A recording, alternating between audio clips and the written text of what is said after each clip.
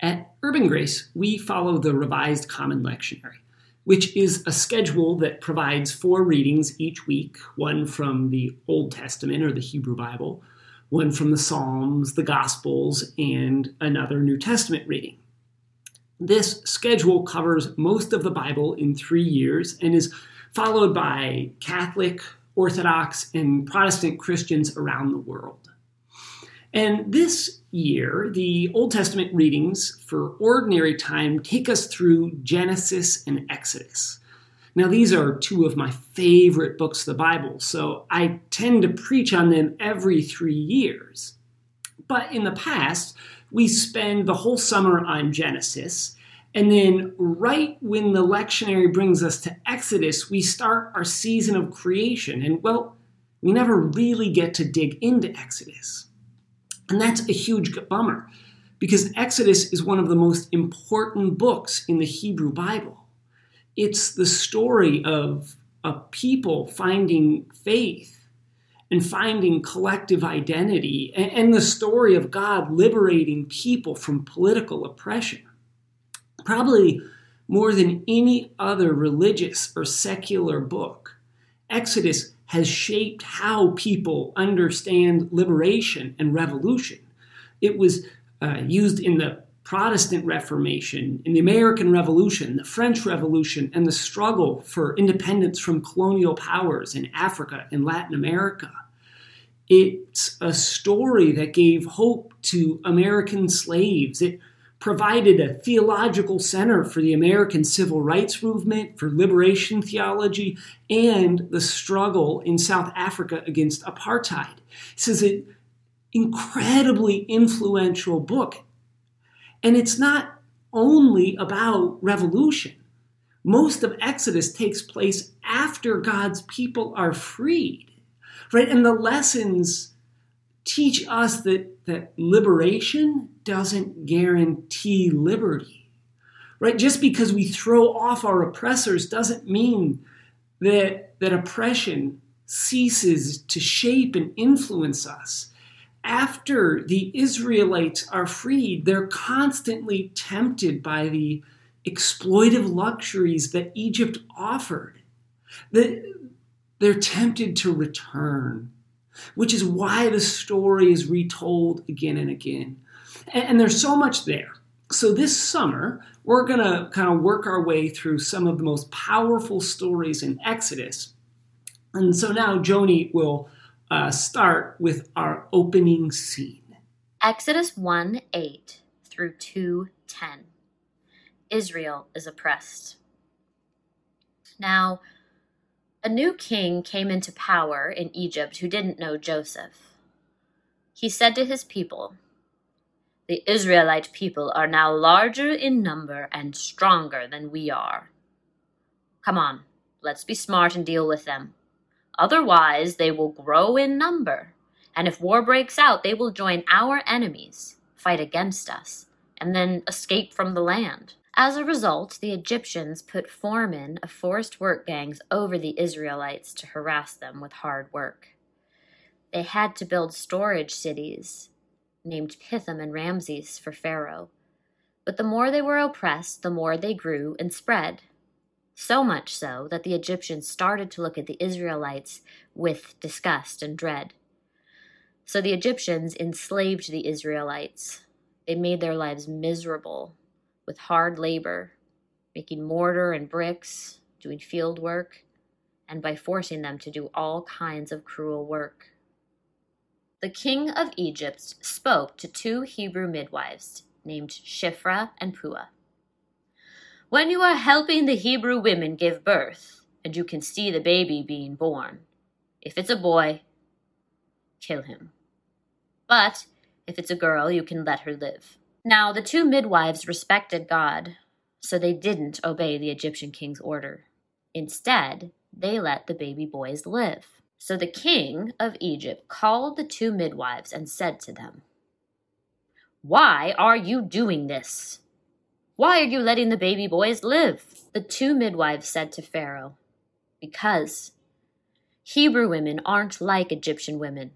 They're much stronger and give birth before any midwives can get to them. So God treated the midwives well, and the people kept on multiplying and became very strong. And because the midwives respected God, God gave them households of their own. Then Pharaoh gave an order to all his people. Throw every baby boy born to Hebrews into the Nile River. But you can let all the girls live. Now a man from Levi's household married a Levite woman. The woman became pregnant and gave birth to a son. She saw that the baby was healthy and beautiful, so she hid him for 3 months. When she couldn't hide him any longer, she took a reed basket and sealed it up with black tar. She put the child in the basket and set the basket amongst the reeds at the riverbank. The baby's older sister stood watch nearby to see what would happen to him. Pharaoh's daughter came down to bathe in the river, while her women servants walked along beside the river. She saw the basket among the reeds, and she sent one of her servants to bring it to her. When she opened it, she saw the child. The boy was crying, and she felt sorry for him. She said, "This must be one of the Hebrews' children." Then the baby's sister said to Pharaoh's daughter, "Would you like me to go and find one of the Hebrew women to nurse the child for you?" Pharaoh's daughter agreed. "Yes, do that." So the girl went and called the child's mother. Pharaoh's daughter said to her, "Take this child and nurse it for me. I'll pay you for your work." So the woman took the child and nursed it. Will you please pray with me? God of grace, God of hope, God of freedom, we give thanks for your Spirit that dwells with each one of us and within each one of us. And we pray that through that Spirit we will hear your word for us today. Amen. In the opening scene of Exodus, we're introduced to a king who sees a group of foreigners in his land. He gets scared they could revolt, so he oppresses them. Right away, we know the king, Pharaoh, is the bad guy. I mean, he comes out and says, "Let us oppress them with forced labor. Let's be ruthless and make them build cities." You know, it only takes a few verses before we know Pharaoh is the oppressor that needs to be overthrown. But even as these verses just, get right to the point, they teach us about the nature of oppression. Oppression often happens through small, gradual steps that normalize and institutionalize the exploitation of people. In the book of Genesis, Joseph and his brothers are welcomed as honored guests in Egypt, but that slowly changes. In the following generations, the Israelites, or the Hebrews, go from guests to guests' workers to slaves. Hebrew Midrash tells that at first the Hebrews were paid wages to build the cities for Pharaoh. Then their wages were withheld, but they couldn't do anything about it because they were strangers without family to care for them. They were poor and needy, so they were vulnerable to exploitation. And the experience of being exploited as poor foreigners ends up shaping the Hebrew Bible. When the Israelites create laws, they remember how their vulnerability and their exploitation led to them being enslaved. Like it says in Deuteronomy, don't take advantage of poor or needy workers, whether they're fellow Israelites or immigrants who live in your land or cities. Pay them their salary the same day before the sun sets, because they're poor and their very life depends on that pay.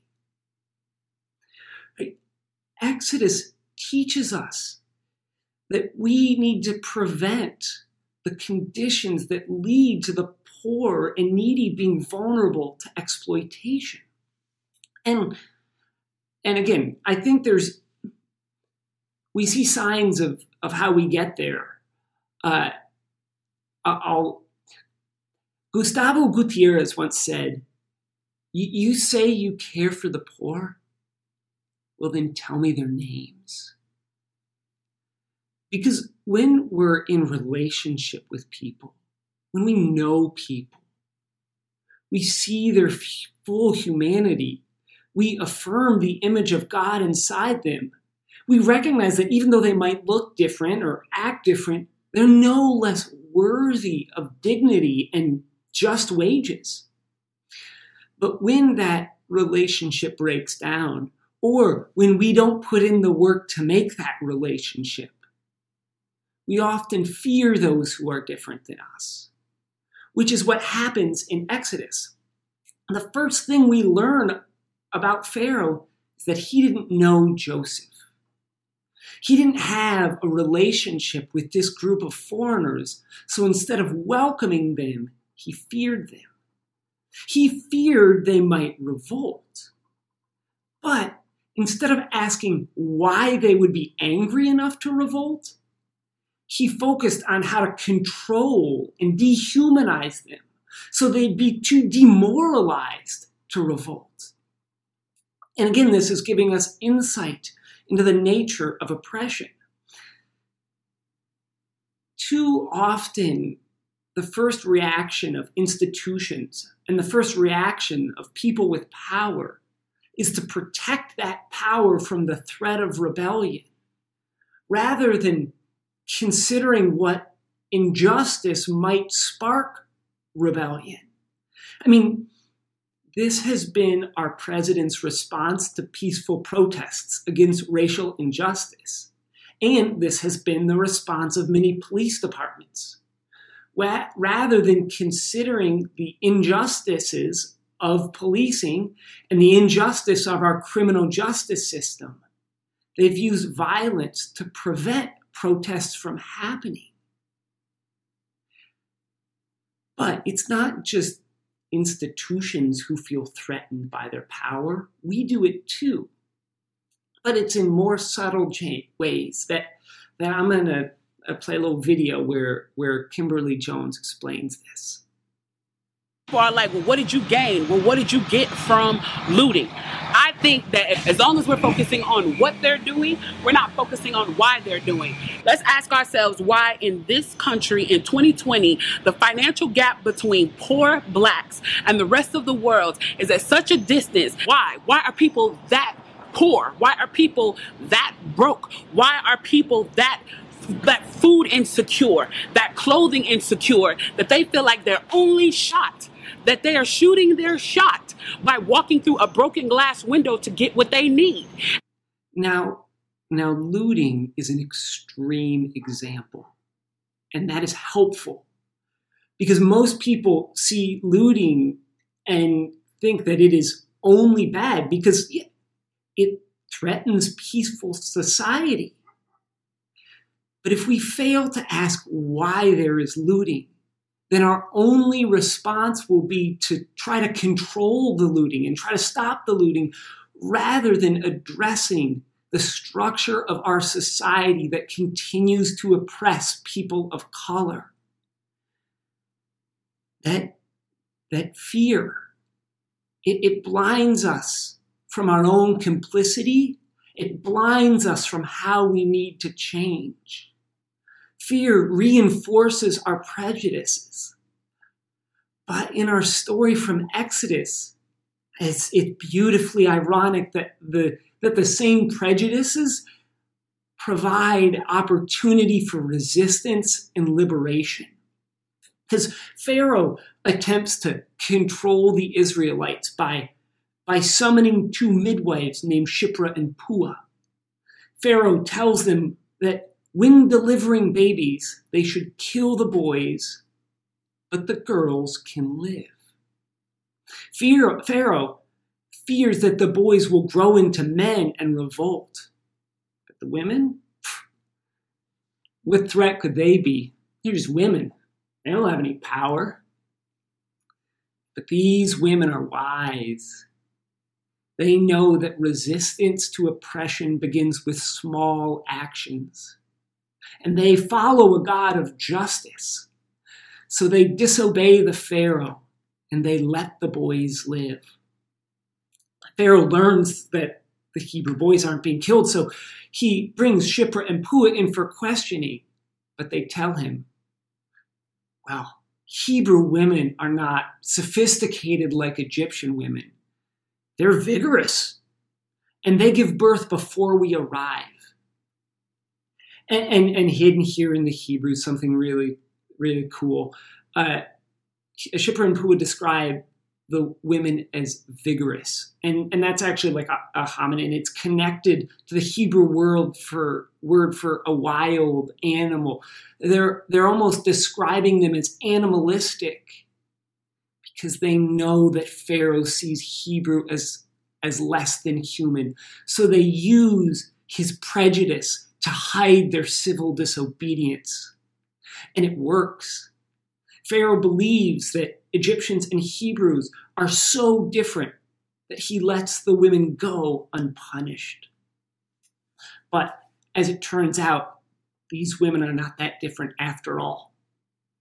The story continues with Pharaoh ordering his men to kill baby boys. But women continue to defy him. We're introduced to a Hebrew woman who hides her son until she's no longer able to. So she puts him in a basket and sends him down the Nile with her daughter watching.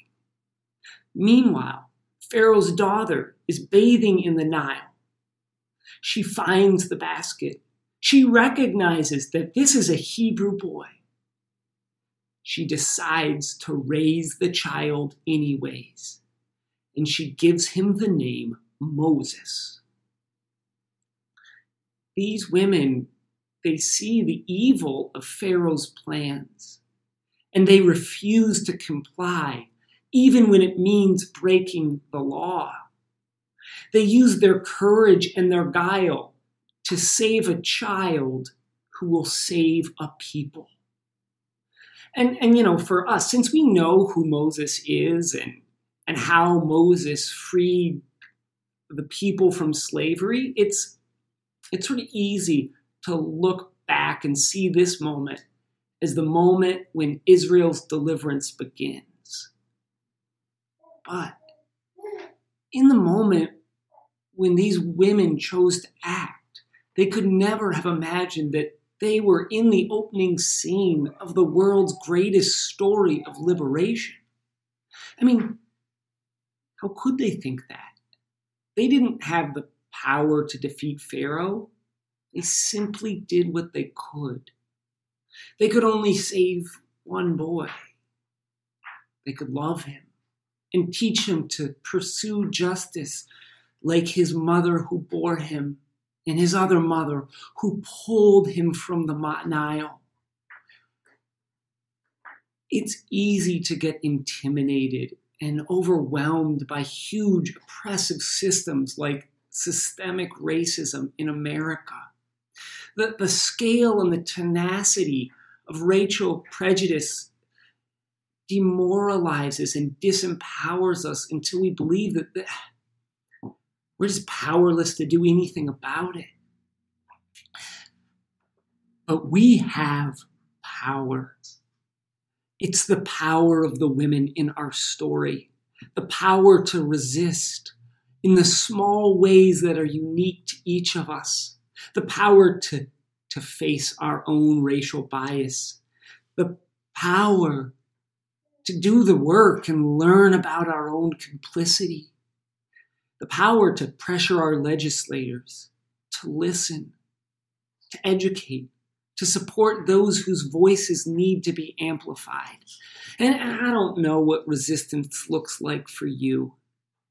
I don't know what's before you. But no step towards justice is too small. And this isn't easy work, but it is deeply spiritual work.